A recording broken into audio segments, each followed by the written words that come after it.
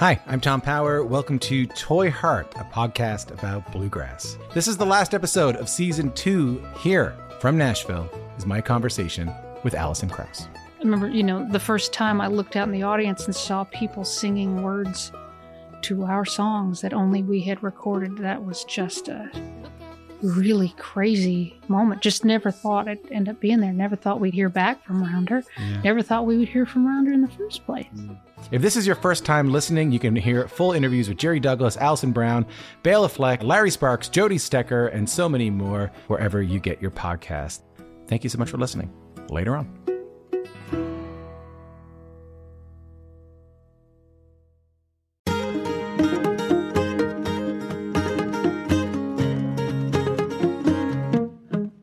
Hi, and welcome to Basic Folk, where we have honest conversations with folk musicians. Oh, hey, it's Cindy. It's so nice to have you here. We're talking about Martin Sexton today, who is an artist that I met in college when I was in Boston. He was a big deal back then, and he's a big deal now. But it would be so cool when Marty would stop by WERS and come and perform in studio and then go play a headlining show at the Orpheum that night. We felt like actual rock stars when Martin Sexton graced us with his presence back then. Martin Sexton's career was actually built by his work as a street musician on the Boston scene in the 80s and early 90s. His audience knows him for being a connector by making them part of the magic he, the performer, creates on stage. On the street, he would use tricks like strategically placing himself in an area that would bottleneck a crowd and keep people around with delightful audience participation and soaring imaginative vocal aerobics, like imitating a flute or a saxophone or singing into a vocal processor like his hero Peter Frampton. All the while, Sexton, who goes by Marty, was writing incredible music. The tricks made them listen, but the songs made them stay. Marty's from a big family, 12 kids in Syracuse, New York, featuring different orientations, occupations, political views, and just plain differing opinions. From that structure, he's learned how to get along, how to love, and how to talk to people he disagrees with. His message of unity has been going strong since his street musician days, and it's ever present on his new EP, 2020 Vision. The EP was born out of Marty's pandemic silver lining of being forced off the road and into his Saranac Lake, New York home with his family. It all started with a tree house he and his son had been meaning to build for 4 years. That sparked a song, and then more songs followed, with a song about calling on unity in America, a song about the opioid epidemic, particularly prevalent during the pandemic. He's been following his bliss his whole career, which includes a stop at a major record label. In fact, his time at Atlantic Records in the late 90s and early 2000s might be the most unusual and drama-free experiences among his singer-songwriter peers who were living major label nightmares at a very strange time in music history. Enjoy this interview with Martin Sexton. We'll take a listen to a song from the new EP. This is Calling on America, and then we'll get to our conversation with Marty on Basic Folk.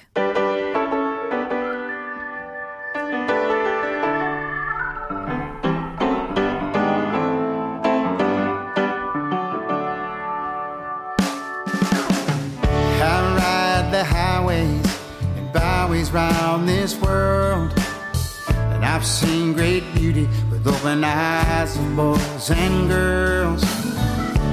Yes, I've seen my share of ugly hating, but I still sigh. I've seen more of a sense of hope, love and decency, yeah, love and decency. Calling America, 'cause you got to know. Calling America, the gospel song. Calling America, let the bad things go on. Keep your word on equality, you sweet land of liberty. Don't let them tear you down. Don't let them tear you down. Don't let them tear you down. Martin Sexton, this is such an honor. Thank you so much for doing the podcast. Thanks for having me, Cindy. It's a pleasure to be with you today. You grew up in Syracuse, New York, a huge family. You were the 10th of 12 children. And it also seems like your siblings have very different viewpoints from each other, different experience. You've got liberals, conservatives, gay, straight, Barbra Streisand fans, and Beatles fans. Yes, you got it. What can you attribute about your personality and the ability to get along well with others and having grown up with so many people and so many different types of personalities? Right into the fire, eh, Cindy? That's right. Yeah, well, that's a great question, and I'm happy to answer it. Because I feel blessed with the upbringing that I had. It sort of prepared me for the world we're living in now, where, you know, my family, as you mentioned, you know, I had a sort of Jimmy Carter Democrat mom and a Reagan Republican father, and my siblings are split down the middle. Some are gay, some are straight, some are conservative, some are Democrats, some are, you know, apolitical, and some are, you know, wealthier than others, some are older than others. It's this great cross section of America. And now that I have in-laws and stuff, I have, you know, people of color in the family and just people of all kinds of backgrounds. And I remember every night we'd be at the dinner table, me and my 11 siblings and my parents, and somebody would always bring up something, a hotbed issue, and we'd all argue and disagree or agree. But by the end of the argument, sometime between like dinner and like dessert, we all were reminded that we're family, and we respected one another, and we didn't call each other names, and we didn't like, I mean, occasionally a cup might have been thrown down the table, but by the end of the meal, we remembered we're family and we love each other, and we still get together now, you know, at whether it's at my party on the 4th of July up here in the woods or on Zoom meetings every Saturday night. So it's this cool example, I think. My family is a great little microcosm of people of different views who can respect one another and love one another and disagree with one another. Tell me about these Saturday night Zooms. Well, this is one of these silver linings of COVID. I think my family is closer now because of it, because everybody was in lockdown and this Zoom format became so popular. One of my sisters said, hey, why don't we do a Zoom call for just the siblings every Saturday night? So she's been doing it ever since, and out of it comes this connection.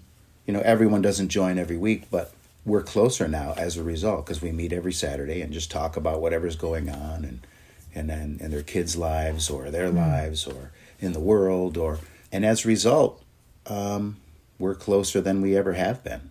Thank you. You know, that's one of those weird benefits of COVID-19. What's the age range between the siblings? Let's see. Well, my mom had her first baby in the early 50s and her last baby in the early 70s. Wow. Okay, so it's like a 20-year. Yeah. 20-year difference, yeah. Yeah. Wow. So your parents also instilled, believe it or not, strong Catholic beliefs with a family of 12. What did that look like in reality, and how did that impact your connection to the spiritual? It's funny. I used to say I'm a spiritual person in spite of my Catholic upbringing because I kind of hated on the church for a while. But now I kind of see it in a buffet, a cafeteria style, you know, like, because there was a lot of good community in the church. Most of what was said in a mass just went in one ear and out the other for me. But the basic principles and the basic morals of Christianity, Judaism, Buddhism, of Muslim faith, Native American, you know, Great Spirit. I think they all kind of are going for the same thing, you know, at the end of the day, I think. And so I sort of extracted a little bit of that. I'm kind of culturally a Catholic. You know, I like some of the traditions, certainly the holidays, the coming together of family at Christmas, midnight mass. I enjoy that. When we were over in Italy a year and a half ago, they're so into it over there, and it was just refreshing to see people who were so celebratory about their religion. So I hope that answers the question. I'm still a spiritual guy, but not in the school of Jesus. But I respect the teachings of Jesus, the teachings of Allah, of Buddha, of all the, the world icons. Yeah. Music was not a huge part of your early upbringing other than your dad singing in the church. But could you talk about what it was like for you to first discover music on the radio, through an old Beatles vinyl? What did it feel like to connect with music at first, and where do you feel that connection now? Well, at first it was like so visceral. As a kid, I remember sneaking up to the attic to listen to my older brother's records. And he had Frampton Comes Alive, and I put the headphones on and heard that audience. And then the first licks of Do You Feel Like We Do, that kind of lit my fire, And so then I went searching, and I went down to the basement, and I found an old box of old vinyls, and I saw that. You went Abbey from the Road attic down to the basement. I did, yeah. So metaphorical. Yeah, because the newer records were up in the attic, the current records of the mid-'70s, late 70s, when I was 10. And so then there was a box of 45s and LPs down in the basement, and I remember seeing that Green Apple and Beatles, Abbey Road, and it was totally scratched up, but I put it on our old turntable and just fell in love with songs and rock and roll, and I was like a sponge, And from that day, I went out listened to Stevie Wonder and Fleetwood Mac and all that stuff. And even my mom's Perry Como records, just dug music as a kid. And now that I do it for a living, I'm not so much that sponge. I'm more of a reflector now, I think. But I never want to lose that ability to receive. How do you keep that? It's funny. Yeah, I don't know. I've known professional athletes who don't really follow sports. Mm-hmm. I knew some NFL guys who were great at what they did and were stars in their own right, but didn't really follow football. And I feel kind of like that guy. I don't really follow music like you might think. I don't have a current stack of vinyl that I'm listening to this week. I still have an appetite for music, but not as I did as a child. That seems pretty normal, though. Yeah, it's when you're a kid, you're seeking. Oh, yeah. Yeah, and I get a lot of music live, too. When I'm on tour, there'll be somebody else on the bill, maybe somebody supporting me. Or if I'm at a festival, I can see whoever's on the lineup. And I hear a lot of live music in my work, which is back. Thank you, universe. You have a very crazy, scary, amazing vocal range.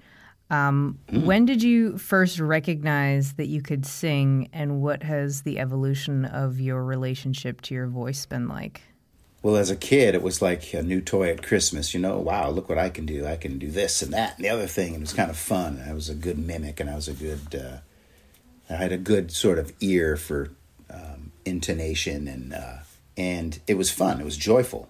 One of my biggest heroes is Mel Blanc. He was the voice of all the Looney Tunes and Woody Woodpecker and Barney Rubble, and I love that one guy could be all those characters.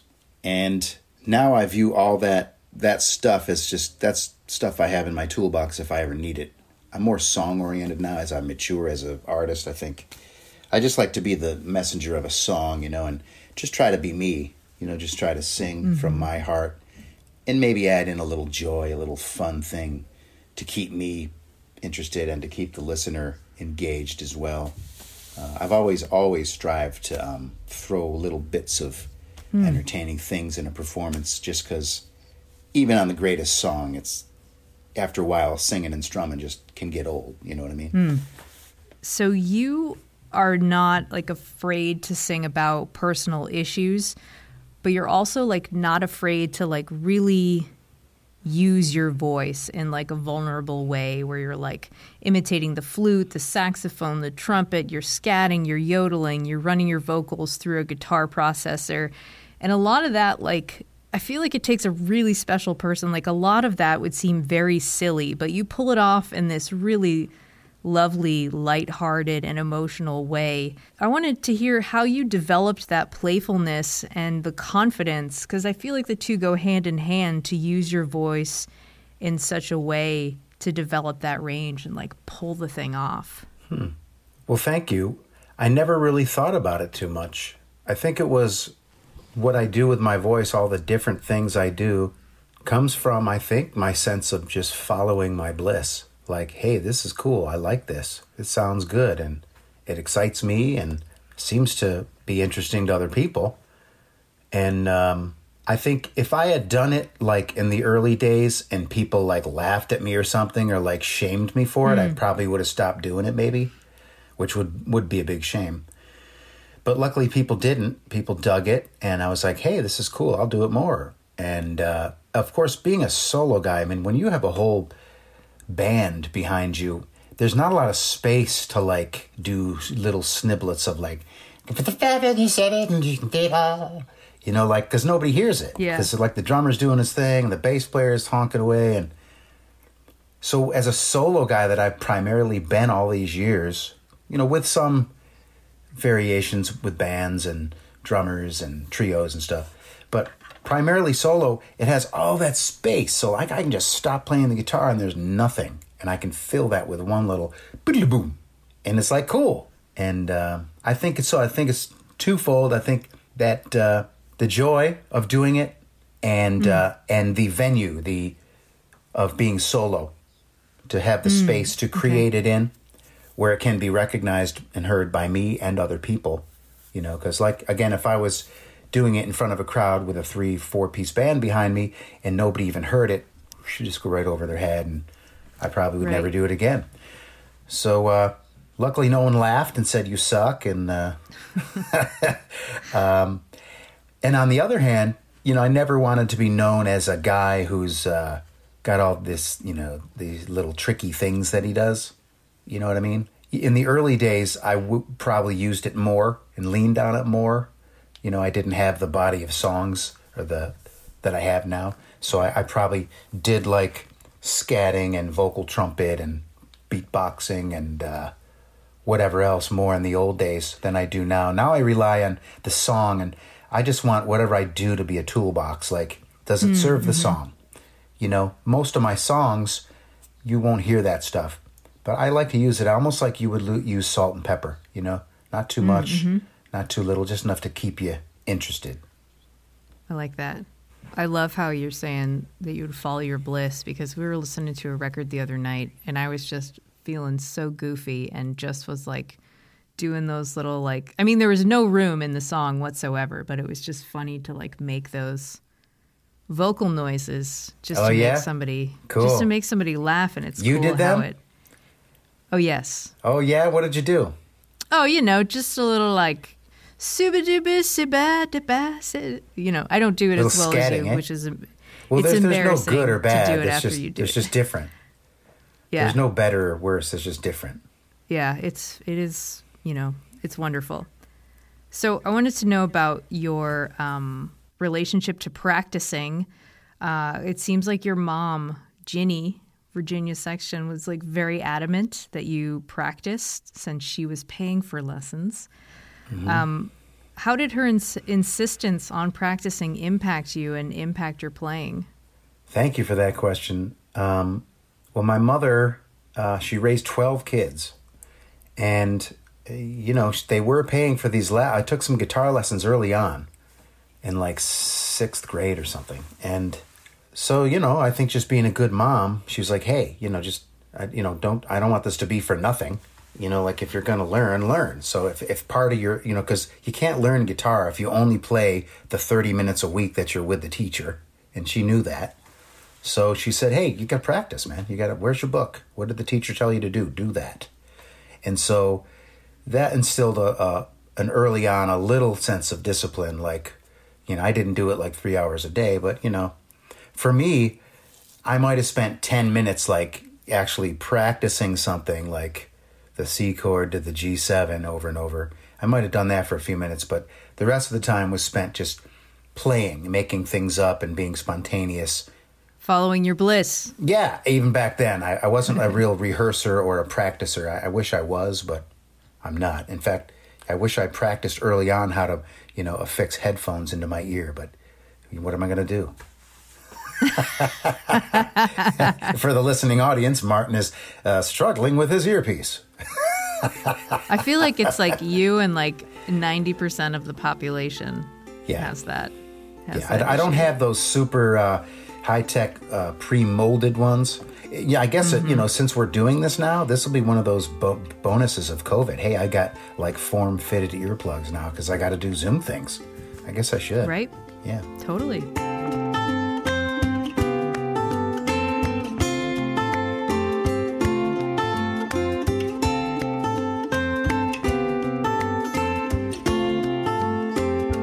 When you moved to Boston, it was because a brother of yours was there to put you up while you figured out like what you wanted to do. And you didn't know at the time that you were like a, quote, singer-songwriter guy and figured that you'd like be in a funk band or something. Mm-hmm. And you're also someone who doesn't like to be labeled into one particular genre like folk. And if this question isn't boring for you, what was it like for you to come into that identity of a singer-songwriter? Were you like kicking and screaming going into it, or you're like, oh man, this is cool? No, I loved it. I tried the sort of funk band, hair band route. I took some auditions, didn't get the gig as like a lead singer guy in like a rock band. You would have been so good as a hair band singer. Yeah, I mean, I had the hair, you know what I mean? And I could sing, but... Did you have a flying V guitar? I did not have a flying V, but I did have a mullet, which I very soon cut off, actually.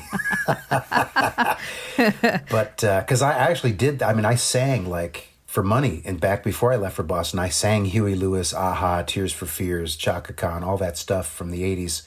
I got paid. It was great. I was in a lounge band, and I was making more money in a weekend than I was making, as a law firm messenger, 40 hours a week. And it was fun. But when I got to Boston, I stayed I think about 2 days sleeping on my brother's floor until I got an apartment of my own in the same building.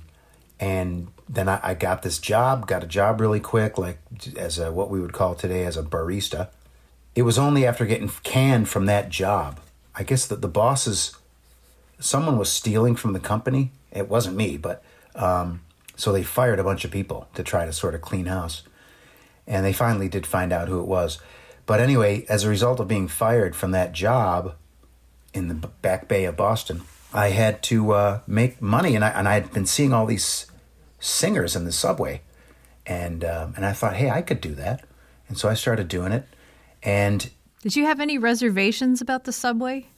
No, I thought, wow, how cool is that? Like, probably because the people I saw performing on the street and on the subway were like world class. They weren't like some bozo with 3 chords in one song. They were actually really like talented artists who were, just happened to be playing on the street and who were more accomplished than I was. So I said, wow, I could do that. And I had maybe a song or two, and I learned a few covers and kind of built. And that was sort of how I was born as a singer-songwriter. And I had no intent on being a folk artist, but I think it was a time and place thing. It was Boston in the early 90s, and at my very first gig, John Gorka was there, who was like a folk icon, and he bought 2 of my tapes, kept one for himself, gave one to his agent. So then I hooked up with his agent, which is probably why I became known as a folk artist, because I was with a folk agent in the beginning. Okay. And it was wonderful, too, because they got me on these great folk avenues, all those Canadian folk fests and the Newport Folk Fest and all these beautiful things, and put me on with all those artists, all those folk artists of the 90s, like I was their opening act. And that's kind of, and I was, in the early 90s, I wasn't really into being known as a folk artist because I thought I did more than that. I thought I did more than just sing and play, I was more of a performer, and I don't know. I've always struggled with what label I am. Even today, people might say, what do you call that? I don't know what you call it. I guess today I call it folk, because folk now is Mumford & Sons and Bob Dylan and, Josh Ritter and... Taylor Swift. She's not folk. No, I would classify her as pop. Even the Bon Iver record? I think that's a folk record. The guy from Wisconsin? Well, she made a record with like the Bon Iver crew. Oh, I didn't know that. I'm not Aaron that hip. Dessner of the National. Oh, it's kind of crazy because we play a couple of her songs on Folk Alley. Oh, I'm sure she could be a wonderful folk artist. She can do anything she wants. It's also incredible to think about. This is getting a little bit in the weeds of the Boston world, but like the infrastructure of folk music in the 80s and 90s in Boston is like pretty incredible. Like the Boston Globe had not one, but 2 folk writers. Yeah. You know, each newspaper had their own folk writer. Yeah. It was wild. And you had multiple radio stations that would play artists like myself who were unsigned. You know what I mean? You had the colleges that would also have papers and little stations of their own. You had the venues like Passim and the Black Rose and the Blackthorn Tavern and all these folk rooms. Yeah, you nailed it when you said infrastructure. It's funny, I don't see that anymore. I don't even know if it's still in Boston anymore, but... Yeah, I mean, it's like Passim is around. Yep. And that's... Yeah. And that was That's hard. one of them. Actually, Passim's was hard to get into back then. You know, that was So like, I've heard. you know, that was like, I tried my ass off to get into that room. And I had to like just keep trying and get other people to chirp about me and show them, you know, what the Boston Globe wrote. And finally he says like, all right, I'll put Martin on the bill. It's Bob Donlin, you know? And, yeah. it was kind of funny. But yeah, that was room. Like that, all the folk stars of the day would do like 4 shows there. They would do like 2 Sunday, 2 Friday, 2 Saturday, and then 1 matinee Sunday, which was broadcast on WERS. And so you had to be able to sell, you know, like 500 tickets to do that. Oh, And, I see. Okay. Yeah, 5 shows at Passim's is 500 tickets. And so they had Sean Colvin and John Hyatt and John Gorka and Greg Brown and all these, you know, folk art, and Bill Morrissey and Garnett Rogers. I saw all these people there. Did you ever do a run like that at Passim? And what do you prefer? Do you prefer just playing one night and getting out of town, or really like leaning in for a 5-night stay? I like both. I like the old school thing about doing multiple shows because you get that intimacy. I'm doing it like I'll probably do it in Minneapolis where I do 2 shows and 2 shows. But I enjoyed it back then. I think I was one of the last performers to do that because it was the end of the Bob Donlin era. And I think I did the 2 Friday, 2 Saturday, and the matinee Sunday with the RS broadcasting it. And I loved it. I thought it was great. And whenever I do it now, in fact, in COVID, we did it a lot because all the shows had to be so, you know, small. They could only be like 100 or 200 people. So I did multiples in like Vail and Boulder and New Hampshire and all over the place, in New York City. And I enjoy it. And it challenges me to, hey, there's people who probably come to both shows, so I can't just like do the same show. Yeah, I pay attention to really pulling out the deep tracks and so that I can fill up 2 shows worth of music. I want to go back to getting fired from that cafe job. And I read, so last time we talked, you were wondering where this quote came from, and it came from the Boston Phoenix. You said you were fired from your cafe job because you said, I basically hate work. There is that. There is that. I think that's so funny because you have had to work very hard to develop your style, write your songs, tour, maintain this extremely dedicated fan base. So how do you relate to what you do in terms of work? I guess the caveat on I hate to work, as true as that is, the caveat would be I hate to work in jobs that aren't music related. You know what I mean? Although now that I've grown up a bit, you know, I could spread that out to, you know, like I actually do enjoy other things. You know, I have passions like whether it's certain foods or coffee or antiques or history. You know, I could work in those lines too if I had to, pretty happily. Now that I've grown up and I've got more interests. I've got a family and kids, and I've been around the world, and so, you know, at the time I was referring to work as the jobs that I had, which were, you know, landscaping and painting and pouring coffee and, you know, dealing with customers. I hated that at the time. And so I was overjoyed when I was making more money singing songs in a subway station at 7 a.m. So can you talk about, like, in the subway station performing, you might be familiar with the singer Meg Hutchinson. Sure, she's wonderful.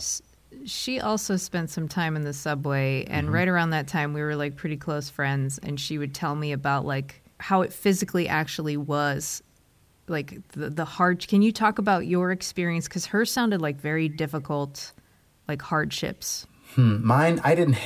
Yeah, the hardships I ran into were in the early days before we fought City Hall and won our like right to be there. The cops would shut us down.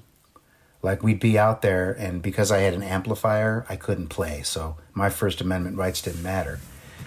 I wasn't loud. It's just that the instrument that I played needed an amplifier. It was a Stratocaster. So without that, you're not really gonna be heard.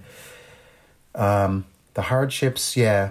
I think that's the only, I didn't have, being a woman alone, I could imagine you'd be more open to, whatever comes your way in anywhere in the world. But I'd also think like the air down there is like pretty tough on you. Oh yeah, I definitely, you come home and blow your nose and, That's what she was talking about. Yeah, being down in the subway it was like 4-hour shifts, and we had shifts too. Like you would go to Harvard Square in the morning and do the flip. And the winner would get the first choice, and that'd be in the morning commute. Second would be the middle of the day, and the late would be the commute going the other way. Oh, so that's like a 4-hour gig. But again, I don't think there was any, I hope there wasn't asbestos down there. You know what I mean? But right. Nothing for me personally too hardship. But her reaction was like, well, I guess my nose is doing what it's supposed to do. Like filtering the bad stuff. Air, yeah, totally. But yeah, I'm grateful for every moment, whether it was under the ground or above the ground in Harvard Square on a hot Saturday night.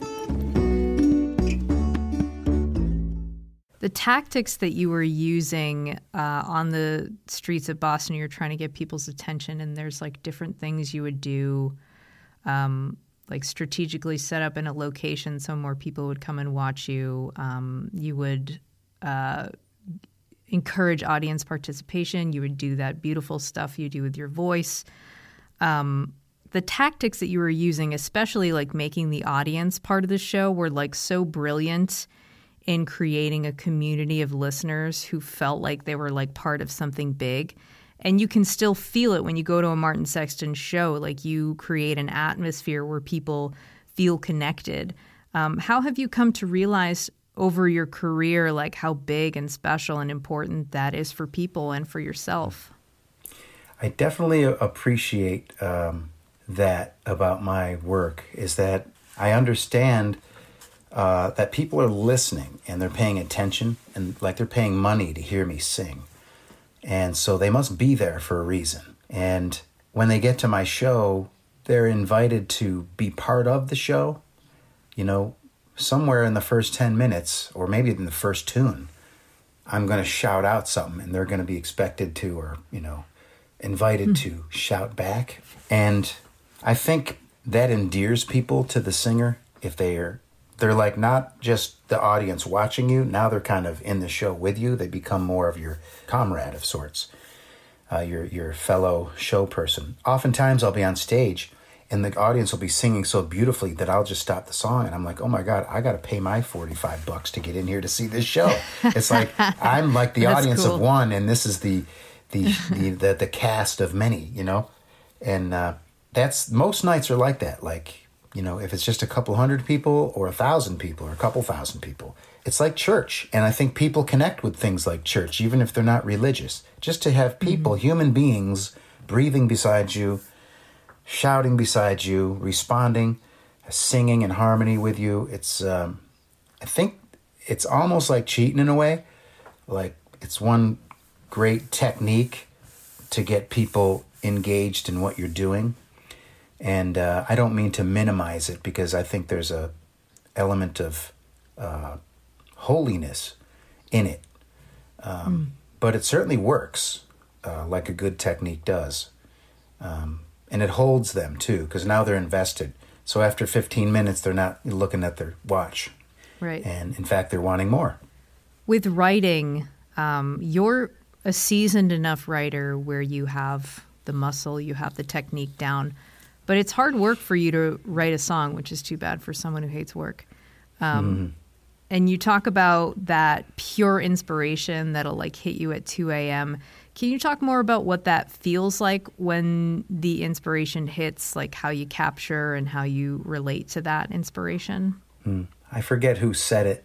Might have been Paul Simon or somebody said, songwriting is, 5% inspiration and 95% perspiration.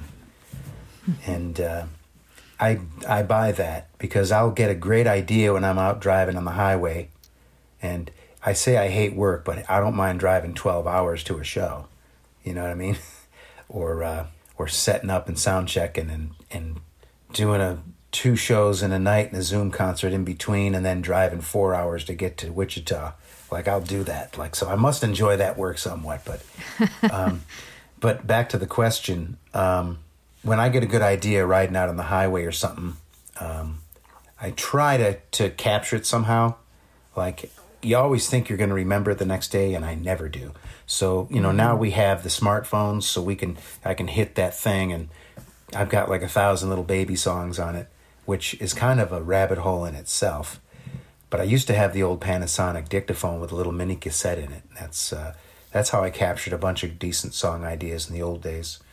I think it's important to catch them, or in a perfect scenario, if you happen to be sitting down with a guitar and some paper, to finish it then and there. I remember hearing George Harrison once in an interview say, always try to finish it right then. And sometimes I take that advice, and sometimes I don't. But I don't know. Songs, sometimes they're gifts from the universe, and sometimes they're little projects that you have to finish. Nice. You released your second and full-length albums on Atlantic in 1998 and 2000, which was like such a weird time in the music industry. It was like right after the Telecom Act of 1996, right before Napster. So there's like this little pocket of transition, and you actually figured out that you'd do much better on your own. So you left Atlantic Records, sounds like in the nicest way possible, and you started your own Kitchen Table Records. How do you equate your major label experience with other peers at the time who may have some nightmare stories, and how do you reflect on that like general weirdness in the industry then? Yeah, it's funny. I knew a lot of artists who were kind of stuck with their deals. Like, they got signed and everyone was gung-ho, and they recorded a record and they had it in the can ready to release, and then their A&R person got canned or somebody got fired, and then they're just stuck out in the nowhere zone of the label. And they can't just go out and make another record because they're beholden contractually to that label. Like, I've seen that happen. I was like, oh my, and that sucks. And I feel lucky, I guess, that nothing like that ever happened to me. And, I took a lot of great experience from being on Atlantic, it was just a dream come true. It's what I always wanted, I didn't even know what an independent label was growing up. To me, all I knew was, Columbia and Atlantic and Motown, and so to be signed by the guy, who signed Ray Charles and Led Zeppelin and Aretha Franklin and the Rolling Stones was like, whoa, yay, and it was just awesome. And, he came to see me at CBGB's, and he kissed me on both cheeks, and it was beautiful. Ahmet Ertegun. And he was a really legendary guy, and he was a very cool guy. He was at the label when I signed with them. He had an office there.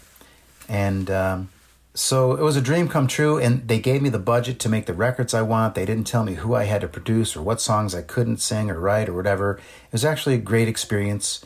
It helped me sort of up a few steps on the ladder. It didn't break me into, world fame. But it just got me in other avenues that would have been harder otherwise. Yeah. And so then, but when the time came, I knew in that time, indie was the way to go. I'm glad I did, too, because the year after I left, the axe came down at a lot of labels. A lot of artists were let go. And putting out Live Wide Open was my double live record, and that was my Great means record. of making, thank you, that was my means of making my own bank of which to use to then fund future albums. Because it takes a lot of damn money to not only record a record, but you got to pay a publicist, you got to pay a radio guy, you got to pay marketing people. You got to make the record, which is studio time and players and producers, and it's a lot of bread. And so to have that bread made on my own, and I took a big tip from Ms. Ani DeFranco in that regard. She was a big power of example, like someone, oh wow, she can do it, she's doing it, I'll do it.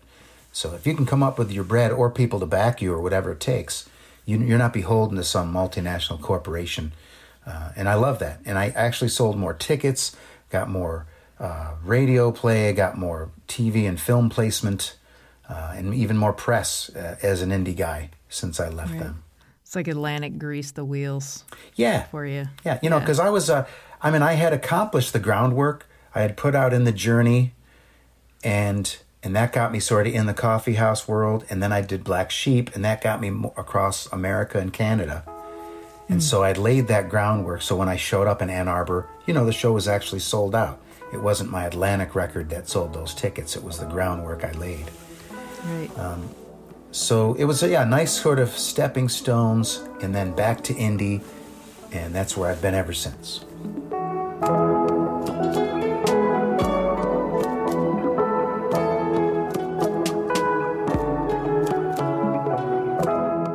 I don't know if I particularly have a question about this, but we did talk about it last time, and I just think it's hilarious that like right around that time, Billboard magazine calls you the finest new male singer-songwriter of recent memory, which it's just pretty funny because, nowadays you're not used to seeing that. It's usually like female singer-songwriter or female guitarist. And it seems like thinking about that time, the last time we talked, you were saying, well, there were mostly women making music back then. Yeah. I had a hard time getting signed because I was a male. Every A&R person said, hey, man, if you were female, I could have signed you last year. Because they all had Lisa Loeb and Tracy Chapman and Jewel and Alanis Morissette. And all these women it was in vogue to sign women in the late 90s or mid to late 90s. And so it was it's a beautiful thing. The woman, my A&R person was a woman. The head of most of the departments at Atlantic were women. The top-selling artists on Atlantic were women. My manager was a woman. I think one of my agents at the time was a woman. So there's lots, and this is going back 22 years. So a lot of good strides, I think, had been made even by then.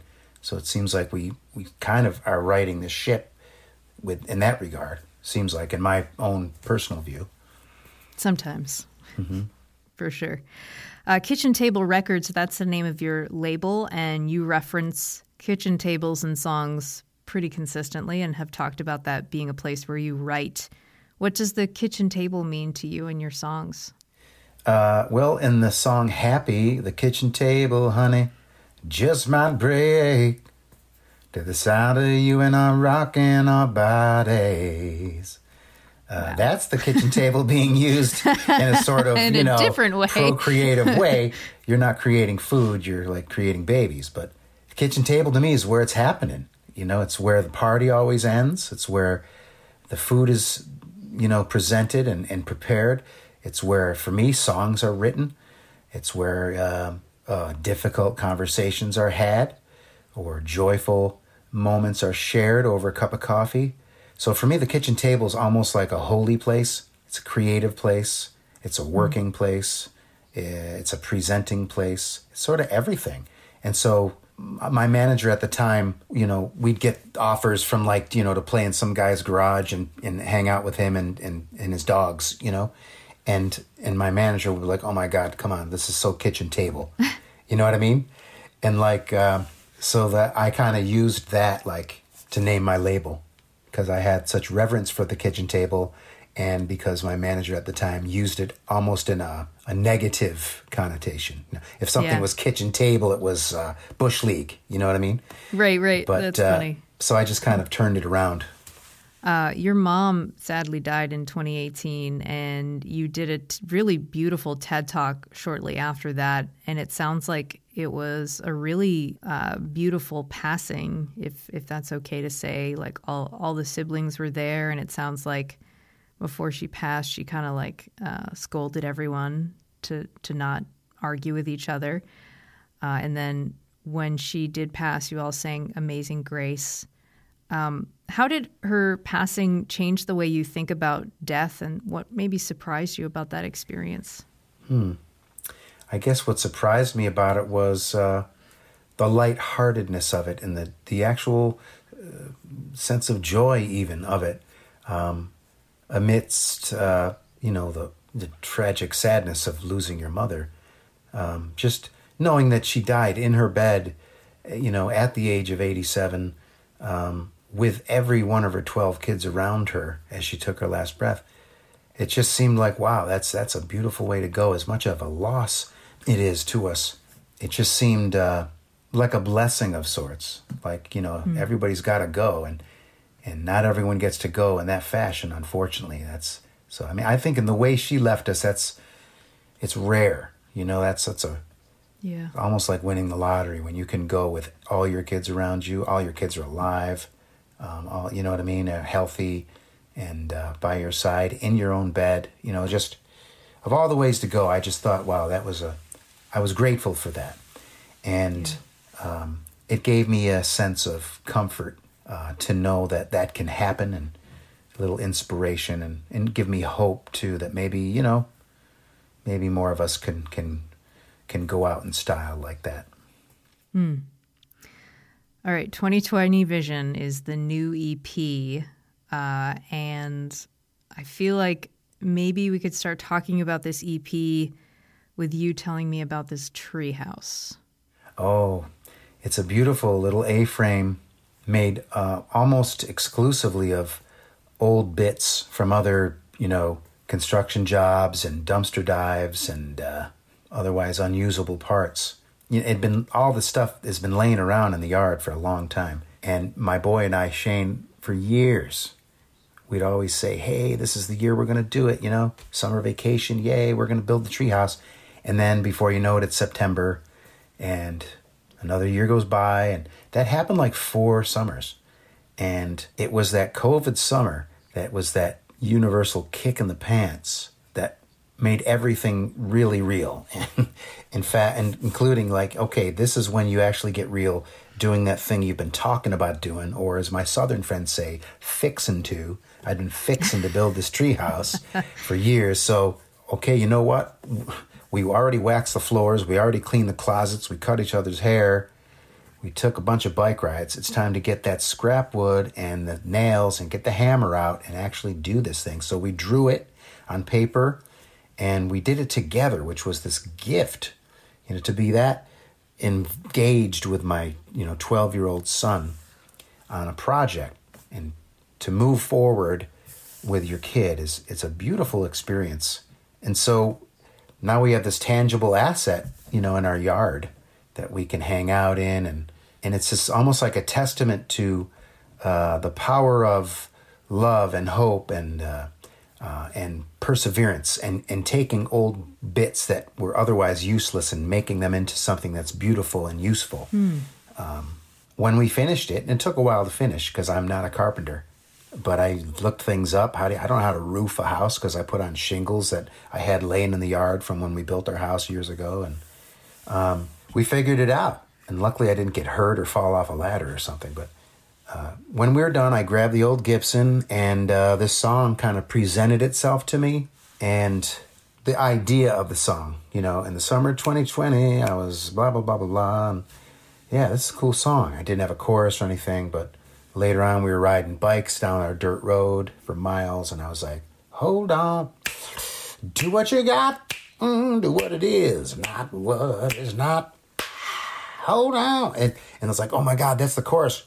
And I rushed home because I kept singing it over and over in my head because I didn't want to forget. I didn't have a dictaphone on me. And so that's how that song was presented. It's all about holding on to the real things in my life. Not the shite that's like fashionable or about money or success or, how's my hair. It's hold on to your family, the friends, the time that you can spend, with loved ones, not the time to spend with people you're obligated to spend time with, but, to follow that bliss, to follow that joy.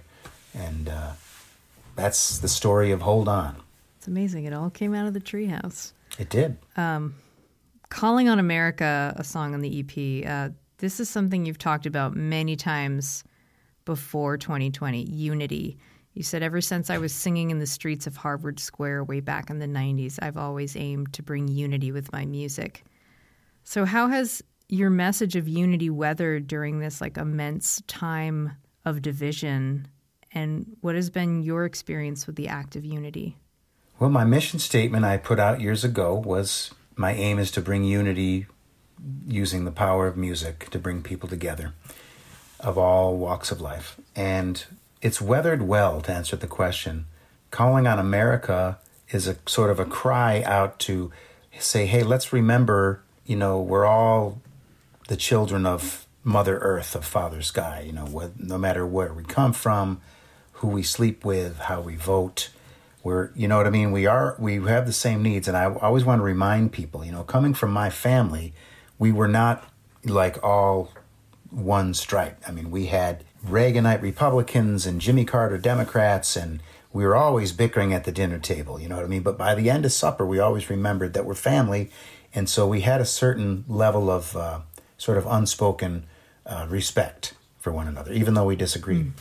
And I've carried that. I grew up with that. So I'm used to, all different opinions of people bickering, but still getting along and, getting to the next level of life, and not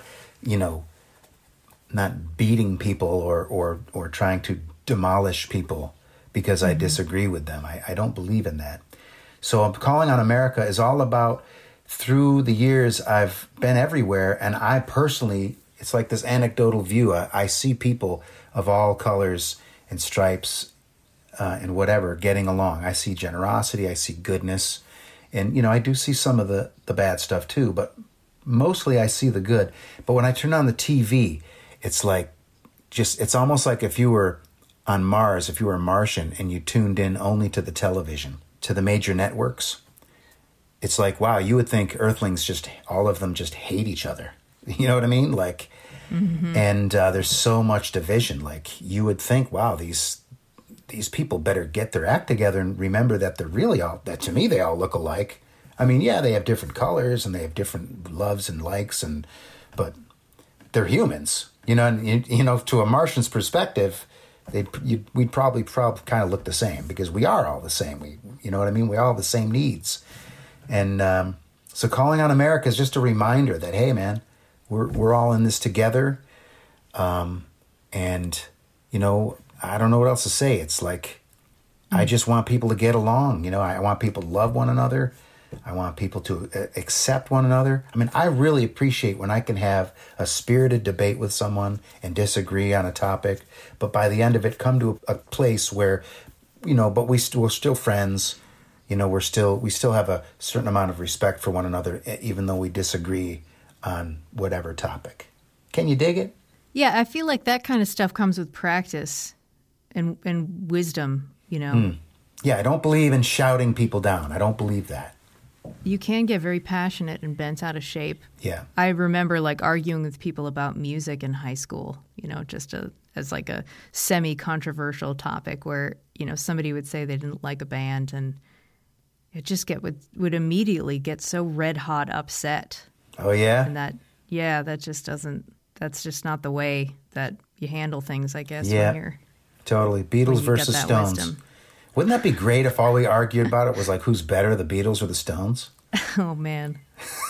Or who's a better guitarist, Hendrix or Jimmy Page? Yeah. Or Clapton or Jeff Beck or Peter Frampton or John Mayer? Who's best? Right. All these things that kind of matter, but not really. Yeah. Okay, sobriety. Penny from the Land of Plenty addresses the opioid epidemic, particularly prevalent during the pandemic, and you are a sober person. Would you talk about your path with sobriety? You've said, I've had many experiences with 12-step programs. How did your life change when you made the choice to be sober? Well, helped me get my head out of my ass, for one. And it was time to grow up, It was time to put on the jean jacket and get to work of being How old were you? Human. I was 19, actually, when I got sober, which is young in the scheme of things. But yeah, I had seen enough, and, I had been to enough. I'd heard enough things. I couldn't help but identify. So, it was, again, one of those universal kicks in the pants. And it's never what I want. It's funny how the best things that have ever happened to me are very rarely what I actually want. You know what I mean? Like I didn't want to get fired from my job. I didn't want to fail the real estate exam in Syracuse. You know, I didn't want to lose that first girlfriend. You know what I mean? I didn't want to have to get sober. But all these things are the best things that ever happened to me. And, you know, I am available for life now. You know, it's not like I got a free ride and I can't pat myself on the back for being sober. I just, all I got now is I got hope and I got a good work ethic when it comes to my work, and I show up. I think 90% of life, I think, is showing up. Bring the ass and the mind will follow. I always like that one because oftentimes I'll be just, I don't want to freaking do this thing, and like, but I just drag my ass. You know what I mean? And then the mind follows. You know what I mean? And so if you want to change your mind, move your ass. And that's at least my motto. So, you know, I didn't want to get up at 6:30 a.m. to make it to Harvard Square Station by 7, you know, to try to get the good slot, you know. But so sobriety has been a wonderful gift. And these days, man, I recommend it because there's too many people dying, too many young people dying. You know, Penny from the Land of Plenty is, I put it on the record because I thought we need to put out more music that, and literature and movies and whatever that speaks to addiction, because it's a freaking pandemic in itself. I mean, 60,000 young people a year are dying from opioids alone. And I just can't sit by idly and just not say anything about that. And so I don't want to preach. I don't want to tell anyone what to do, but I do want to share my experience and my strength and my hope. And that's what I'm trying to do with Penny from the Land of Plenty and all my songs, really. All right, Marty, let's do the lightning round and then I'll let you go. All right, here we go. What was the first song you learned on the guitar? First song I learned on the guitar was probably Sweet Home Alabama. What is your karaoke song? Ooh, tough one. It's funny, I don't do karaoke, so I don't know. I honestly don't know if I could. It's funny. I just don't. I can't even. I guess I should be more of a sport. I'm trying to think. Like, what? This is actually a very common answer and a very acceptable answer. People where like, you just don't. I don't know, because I guess don't know. If I think about it, I'm trying to picture myself hanging out doing karaoke, and I'm singing a tune, and it is Stairway to Heaven. Okay. Going all in. Great. Dogs or cats or something else? Dogs. What is your coffee order? Colombian black. First celebrity crush? Farrah Fawcett. Who is the nicest musician you've ever met? Ooh, that's a tough one, too.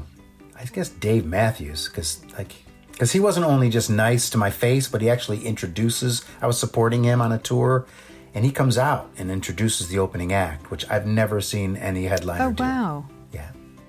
That's great. Dave. First album you bought with your own money? That would be the Beatles, 1967 to 1970, the Blue Album. Okay, now the Beatles or the Rolling Stones? For me, Beatles. What was your first concert? Say the Beatles. Beatlemania. Oh, wow, you are not kidding. Yeah. Okay, flying or invisibility? I guess fly. Star Trek or Star Wars? Not into either of them, but if I had to sit down and watch one, I guess, you know what, I don't like either of them. I don't hate them, I just, yeah. I actually didn't like Star Wars when I was a kid. We actually got out of school to see it, and I was bored.